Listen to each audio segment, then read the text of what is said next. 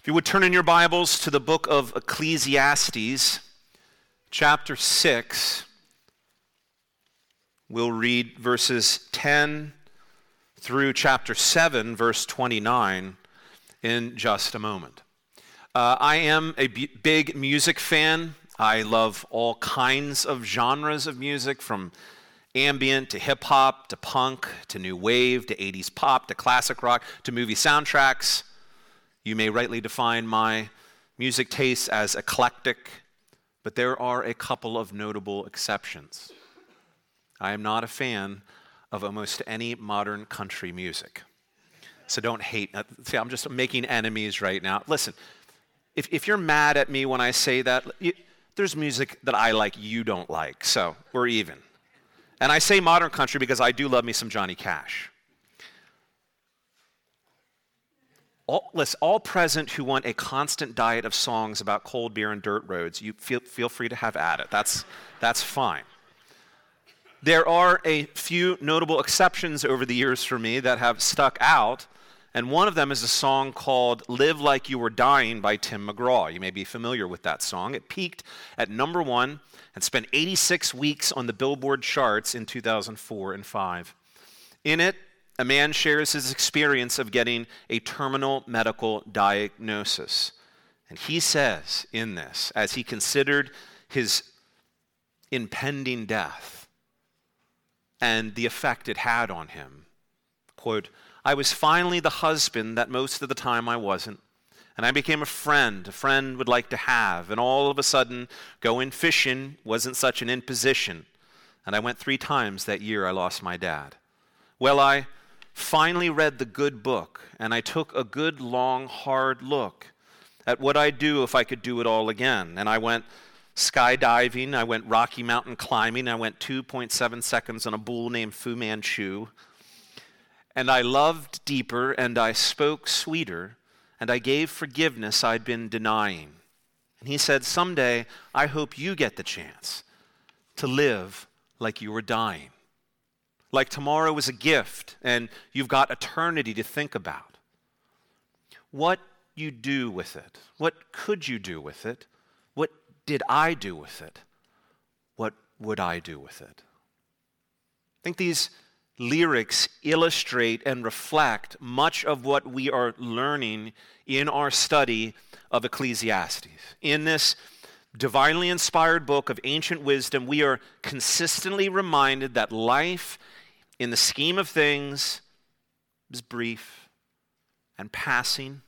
We are all facing the reality of death, and instead of trying to avoid the issue and escape from having to think about it, we are called to sober-minded realism so that we can live our lives fruitfully in light of this coming certainty. And our text this morning continues to show us this important way for us to live. So, let's take a seat in the preacher's classroom.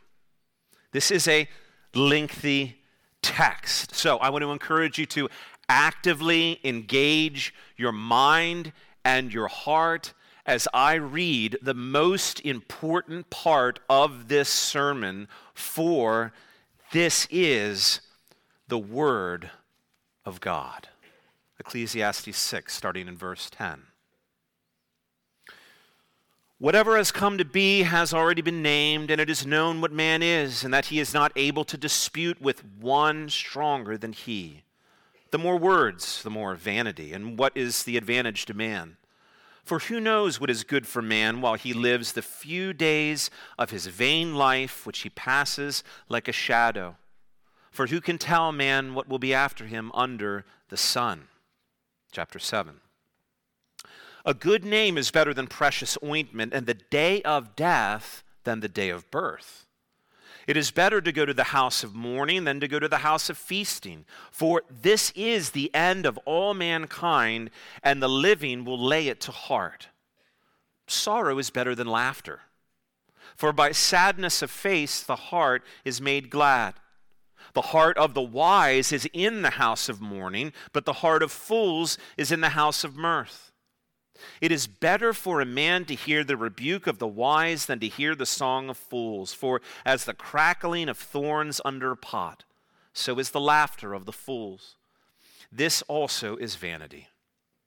Surely oppression drives the wise into madness, and a bribe corrupts the heart. Better is the end of a thing than its beginning, and the patient in spirit is better than the proud in spirit. Be not quick in your spirit to become angry, for anger lodges in the heart of fools. Say not, why were the former days better than these? For it is not from wisdom that you ask this. Wisdom is good with an inheritance and advantage to those who see the sun, for the protection of wisdom is like the protection of money, and the advantage of knowledge is that wisdom preserves the life of him who has it. Consider the work of God. Who can make straight what he has made crooked? In the day of prosperity be joyful, and in the day of adversity consider God has made the one as well as the other, so that man may not find out anything that will be after him. In my vain life, I have seen everything. There is a righteous man who perishes in his righteousness, and there is a wicked man who prolongs his life in his evil doing. Be not overly righteous, and do not make yourself too wise. Why should you destroy yourself? Be not overly wicked, neither be a fool. Why should you die before your time? It is good that you should take hold of this, and from that withhold not your hand, for the one who fears God shall come out from both of them. Wisdom gives strength to the wise man more than 10 rulers who are in a city. Surely there is not a righteous man on earth who does good and never sins.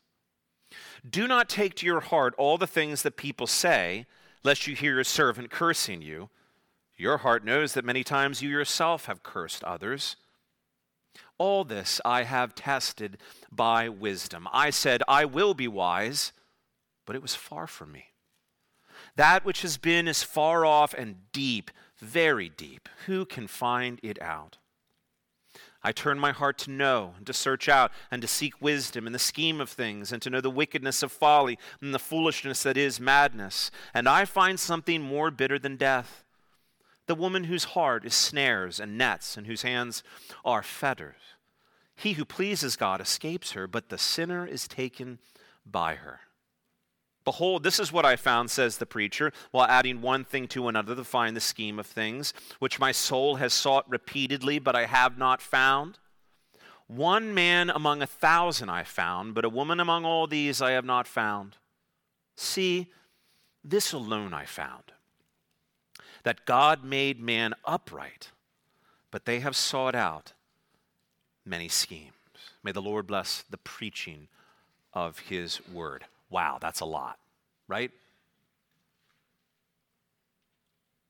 What we're going to see here as we examine this text is that death teaches us to be wise about the life we live, but we find that even the deepest kind of wisdom that we can obtain is insufficient to explain the perplexities of life in a fallen world. Only our faith in God can stabilize us in a world full of confusing realities that we can't account for. You may be surprised, I only have 2 points. You're reading this, so maybe you're thinking that's like a 12-point or something, like just 2. Here they are. First, death makes us wise, but even that wisdom has its limits. Point 2. So first, death makes us wise. Verses 10 through 12 serve as a transition between the first half of this book and the second. The preacher reiterates themes he has covered previously. For instance, in Ecclesiastes 3, 14 and 15, we read, I perceive that whatever God does endures forever. Nothing can be added to it, nor anything taken from it. God has done it so that people fear before him. Furthermore, the preacher says man is not able to dispute with one stronger than him. We should understand he's speaking about God himself. That is the one. And more words are simply more vanity. They are hollow and empty. Talk all you want.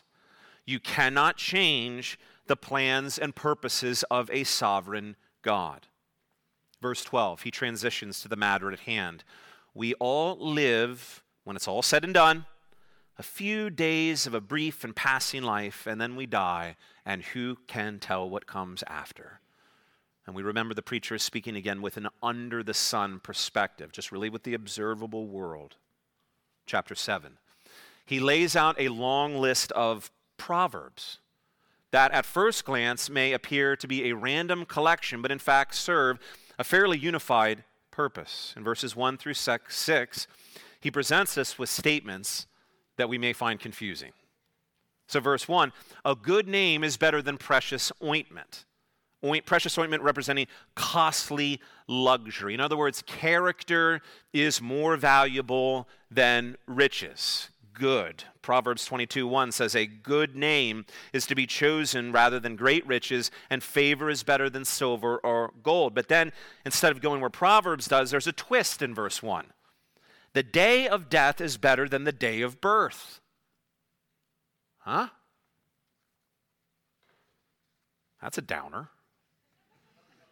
You know, I mean, how does that work? Is the preacher like some goth dude who shuffles around moping dressed in black with eyeliner on, who's really into death?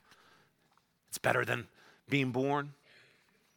As we read over verses 2 through 4, his meaning becomes clearer. He says, better to go to the house of mourning, in our day a funeral home, than to the house of feasting, because this is the end of all mankind, and the living will lay it to heart.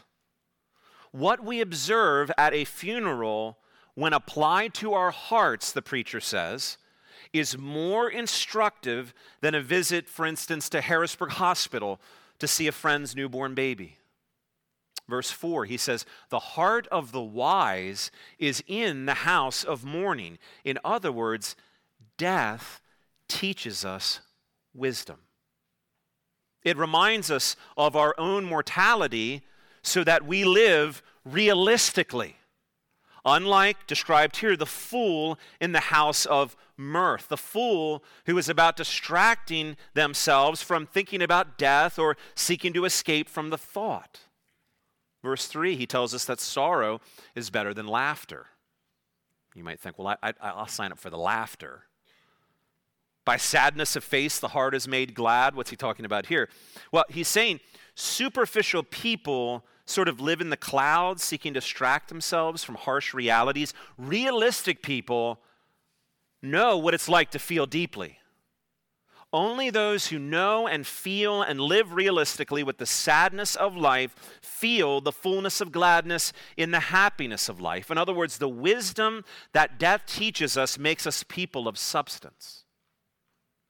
He continues to instruct us about wisdom as he contrasts the wise and the foolish in verses 5 and 6. He says, better to hear a rebuke from the wise than the song of fools. Verse 6, the mirth, the songs, the laughter of those who don't deal honestly with reality, it's just an irritating cackling, like thorns popping in a fire. It's empty. It's vain. These verses call us to live wisely in light of death. In the classroom of wisdom, death has a central place in our instruction. Psalm 90 verse 12 says, so teach us to number our days so that we may get a heart of wisdom. It's central. He's not describing a call to have a sort of morbid obsession with death. No. A sober-minded, realistic view of our lives and our death that moves us from foolish denial to wise choices in the here and now. We had 2 memorial services in the past few weeks. Bob and Ronnie, as those dearly loved went to be with Christ. Amy and the kids and Rodney, we love you. One thing I was grateful for in their battle is that they suffered well. They both did. They fought hard against the cancer, but they did not fight against God. They entrusted themselves to God. But listen, there are lessons to learn if we will apply their passing to our hearts. That's what the preacher's saying. let us not miss the lessons that God intends for us. David Gibson, in his fine book, Living Life Backwards, says, the day of death is better than the day of birth, not because death is better than life, it's not, but because a coffin is a better preacher than a cot.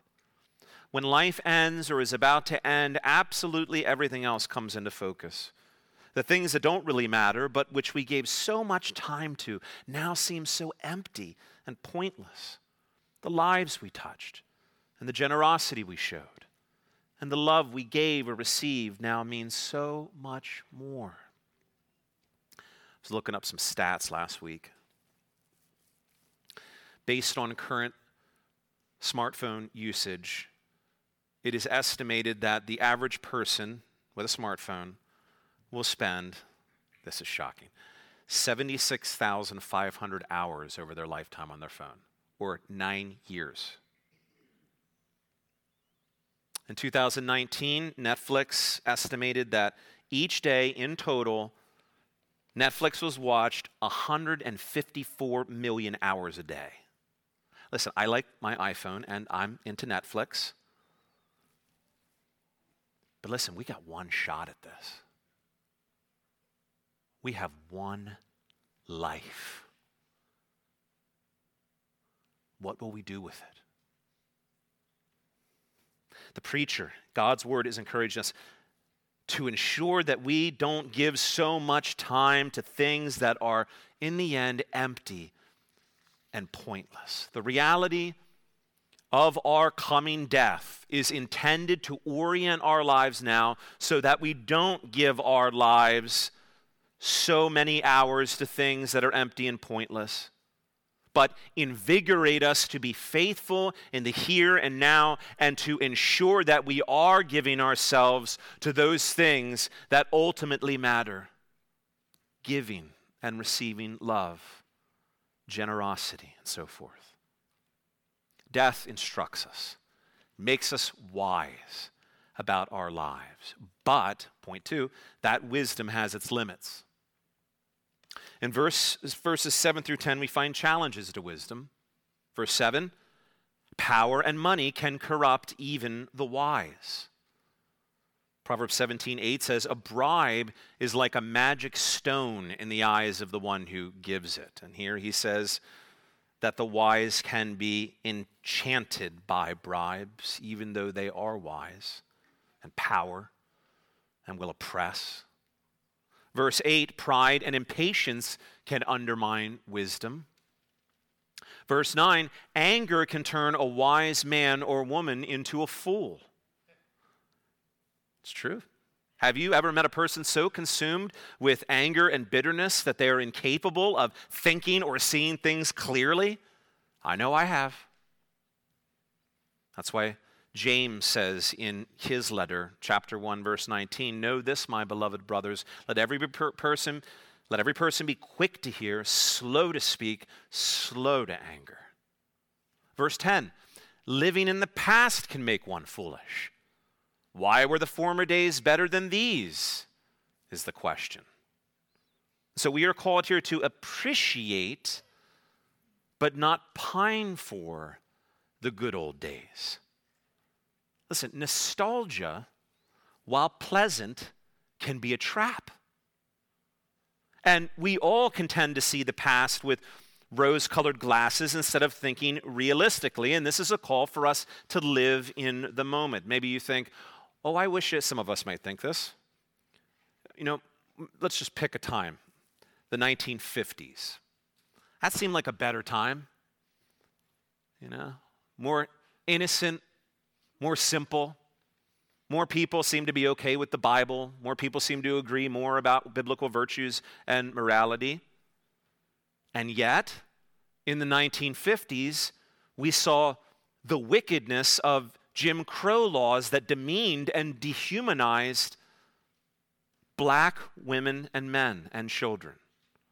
We were in the middle of a Cold War with Russia, the threat of nuclear holocaust, and we ridiculously had kids hiding under their desks at school.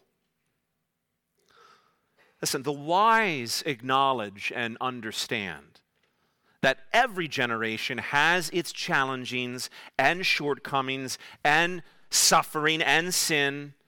So we appreciate what was good in the past, but we live in the here and now.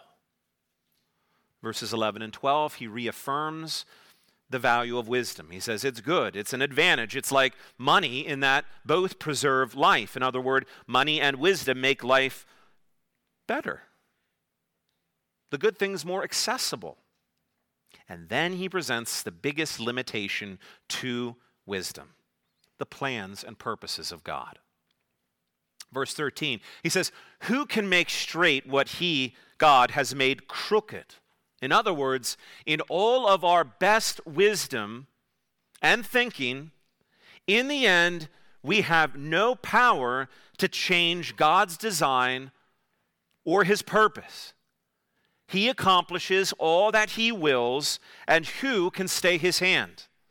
Isaiah 14:27 says, for the Lord of hosts has purposed, and who will annul it? His hand is stretched out, and who will turn it back? Listen, not us, not even the very wisest. Verse 14, the preacher says, since God is in charge sovereignly of prosperity and adversity, and you cannot change that, be joyful in prosperity. In other words, enjoy the happy days. They are gifts from God. And in adversity, in the difficult season, realize that God has a purpose in that as well. They are both from his hand, from a good and faithful God. We remember this so that we are not tempted in the day of adversity to think hard thoughts about God. Instead, we trust him.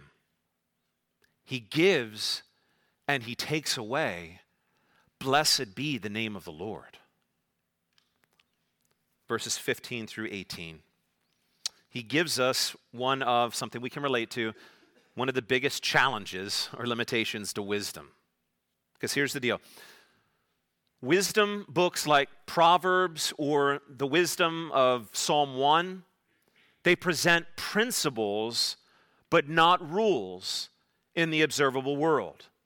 Where we read things like, well, the righteous prosper, but the wicked are not so, they perish. Anyone with half a brain knows that it doesn't always seem to play out like that, at least not with what we see. He says the righteous perish in his righteousness. And you don't have to look far to see a wicked man live a long life. Robert Murray McShane, who gave us the wonderful reminder that for every look at self, take 10 looks at Christ. He was dead at 29. And the murderous tyrant, Chairman Mao, under whose reign 40 to 80 million Chinese people died, well, he lived to the ripe old age of 82. Wisdom principles in Scripture are important. They are valuable. They are given for our good and prosperity. But oftentimes, we see, as the preacher observes, things don't seem to line up. The world is confusing. It's a perplexing place. Here's a weird statement. Verses 16 and 17. Don't be overly righteous or overly wicked. Is that a head scratcher to you? I thought the pursuit of righteousness is vital, and we should reject all wickedness, but it sort of sounds like he's saying, well, a little wickedness, that's good, just not too much. And some righteousness, good, but don't get too righteous. You know, I mean, what's he calling us, to be nominal Christians? Well, remember, there's a couple things to remember. Some of the things he says are difficult for us to navigate to our modern ears. The preacher is observing life under the sun, so much of what he says is what he observes. And I think this is what he's saying. He says, don't live as if a superior righteousness and wisdom will earn you a long and prosperous life. If you're super righteous, you'll live a long time. And when he says don't be overly wicked, it's because he knows that all of us are sinners by nature. He will say that. But he's saying do not give yourself over to that wickedness and foolishness. Rather, fear God. Sidney Greidanus, in his wonderful book, Preaching Christ from Ecclesiastes, says, in our world there is a great danger of falling into the hands of wickedness. In today's context, we can liken it to a black hole in space. A black hole gradually sucks in and destroys everything that comes within range. Once something is caught, there is no escape possible. Wickedness in this world has the same fatal attraction. Sniffing some drugs to feel good may not seem so bad at first, but before long, one is a drug addict. Watching pornography may seem rather innocent at first, but it will soon become an addiction. Even something perfectly acceptable in our society, the pursuit of wealth, can lead to an addiction. He says, do not give yourself over to wickedness. That's what he's getting at. Verse 19. Again, he affirms wisdom. It gives great strength to us. But, verse 20, even the most righteous and wise among us are sinners still. And so you can attain to the greatest wisdom and righteousness, and you will still be a sinner. You cannot solve that problem. In light of that, verse 21, a little humility is called for when offended by someone bad-mouthing you, because you have done the same, he says. Verses 23 and 24. The end of the matter when it comes to navigating through this world, even in wisdom, the explanation for many of the perplexing and difficult realities of life in a fallen world, they're just beyond our grasp. They are far off, he says. It is deep, very deep. Who can find it out? Deuteronomy 29 says, the secret things belong to the Lord our God, but the things that are revealed belong to us and our children forever. And then he concludes, verses 25 through 29, by informing us again, as he previously has throughout this book, about his quest for wisdom. Verse 26, he says he finds something more bitter than death, an adulterous temptress of a woman. There will be some who escape her temptations, but even a wise sinner can be taken in. And do we not hear stories about this with men and women both engaged in this every day? And here, I think, in a larger picture, we find a principle and a warning about pursuing folly. Verse 29, he says, he searched high and low for truly righteous people, but he came up short. One man among 1,000 and not one woman. Listen, he's not speaking broadly about the ladies. He's just getting at, he's having a lot of trouble finding these righteous people. Verse 29, he concludes, God made man upright, but they have sought out many schemes. And here he affirms and reminds us that though men and women, we were created innocent and holy in the fall of Adam in the garden, and we each, having been born in Adam, are born in sin, and therefore our inclination is to seek out many schemes apart from grace. Schemes to sin, schemes to seek to control or avoid God. It's in our nature. Okay. What shall we do with all this? How can we apply this to our lives? I have a number of ways. First, learn the lessons of the funeral home. We are all headed there. What will we do with this one brief life we've been given? We do want to ask ourselves that question regularly. It won't be long before I will be in that funeral home. What will I do between now and then that will glorify God and love others? Second, throughout Scripture, we are called to pursue wisdom as a precious treasure. Make no mistake, lest you feel a sort of a wet blanket being thrown on the pursuit of wisdom. That's not the intent of all. Actually, wisdom from God is a precious treasure that we are called to cry out to God for. We are commanded, in fact, to pursue wisdom, and it is profitable for our life, and godliness, but we do so aware of temptations that seek to draw us into foolishness. He described them: love of money, impatience, anger, living in the past. So we reject those things in the pursuit of wisdom. Third, we understand that life is often perplexing. It doesn't line up with what we might think it should. Listen, we are called to pursue righteousness and wisdom. It is a calling we have for those who have trusted Christ and are following him. But there is not a tit-for-tat arrangement with God in this. Something like, if I seek to do good and be faithful to God, then my life will be happy and easy. And one, when facing adversity and suffering, may have those kinds of complaints. God, I've been faithful. I've been following you. I've been seeking to do what's right. Why are you doing this to me? I don't deserve this. I remember years ago sitting with a man whose marriage was failing and his children were rebellious, who complained, why is this happening to me? I did my part. We remember that his will is preeminent. And when life is confusing and we don't have an answer to our why questions, why is this happening? We rest in his will. We make his glory central. He gives and he takes away. Blessed be the name of the Lord. Richard Belcher, in his commentary on Ecclesiastes, says, although we cannot know what the future may bring, we know the God of the future, and his good purposes will triumph.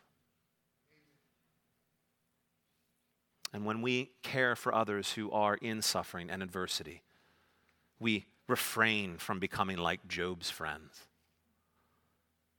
and talking to them as if they have a tit-for-tat arrangement with God. Well, how have you sinned? What's the explanation for this? Job was the most righteous man on earth. Finally, most importantly, we acknowledge our sin and our need for grace. To be sure, all who have trusted in Christ, we do hunger and thirst for righteousness. But we remember we will never attain to the perfect righteousness that is needed to stand in the right before God. We do not make God indebted to us because of our pursuit of righteousness. And this is implicitly, I think, a warning for all who think they can earn God's favor through the pursuit of doing what's right. Providentially, I didn't know John earlier in communion was going to use this verse, but I have it in here, so maybe someone needs to hear it twice.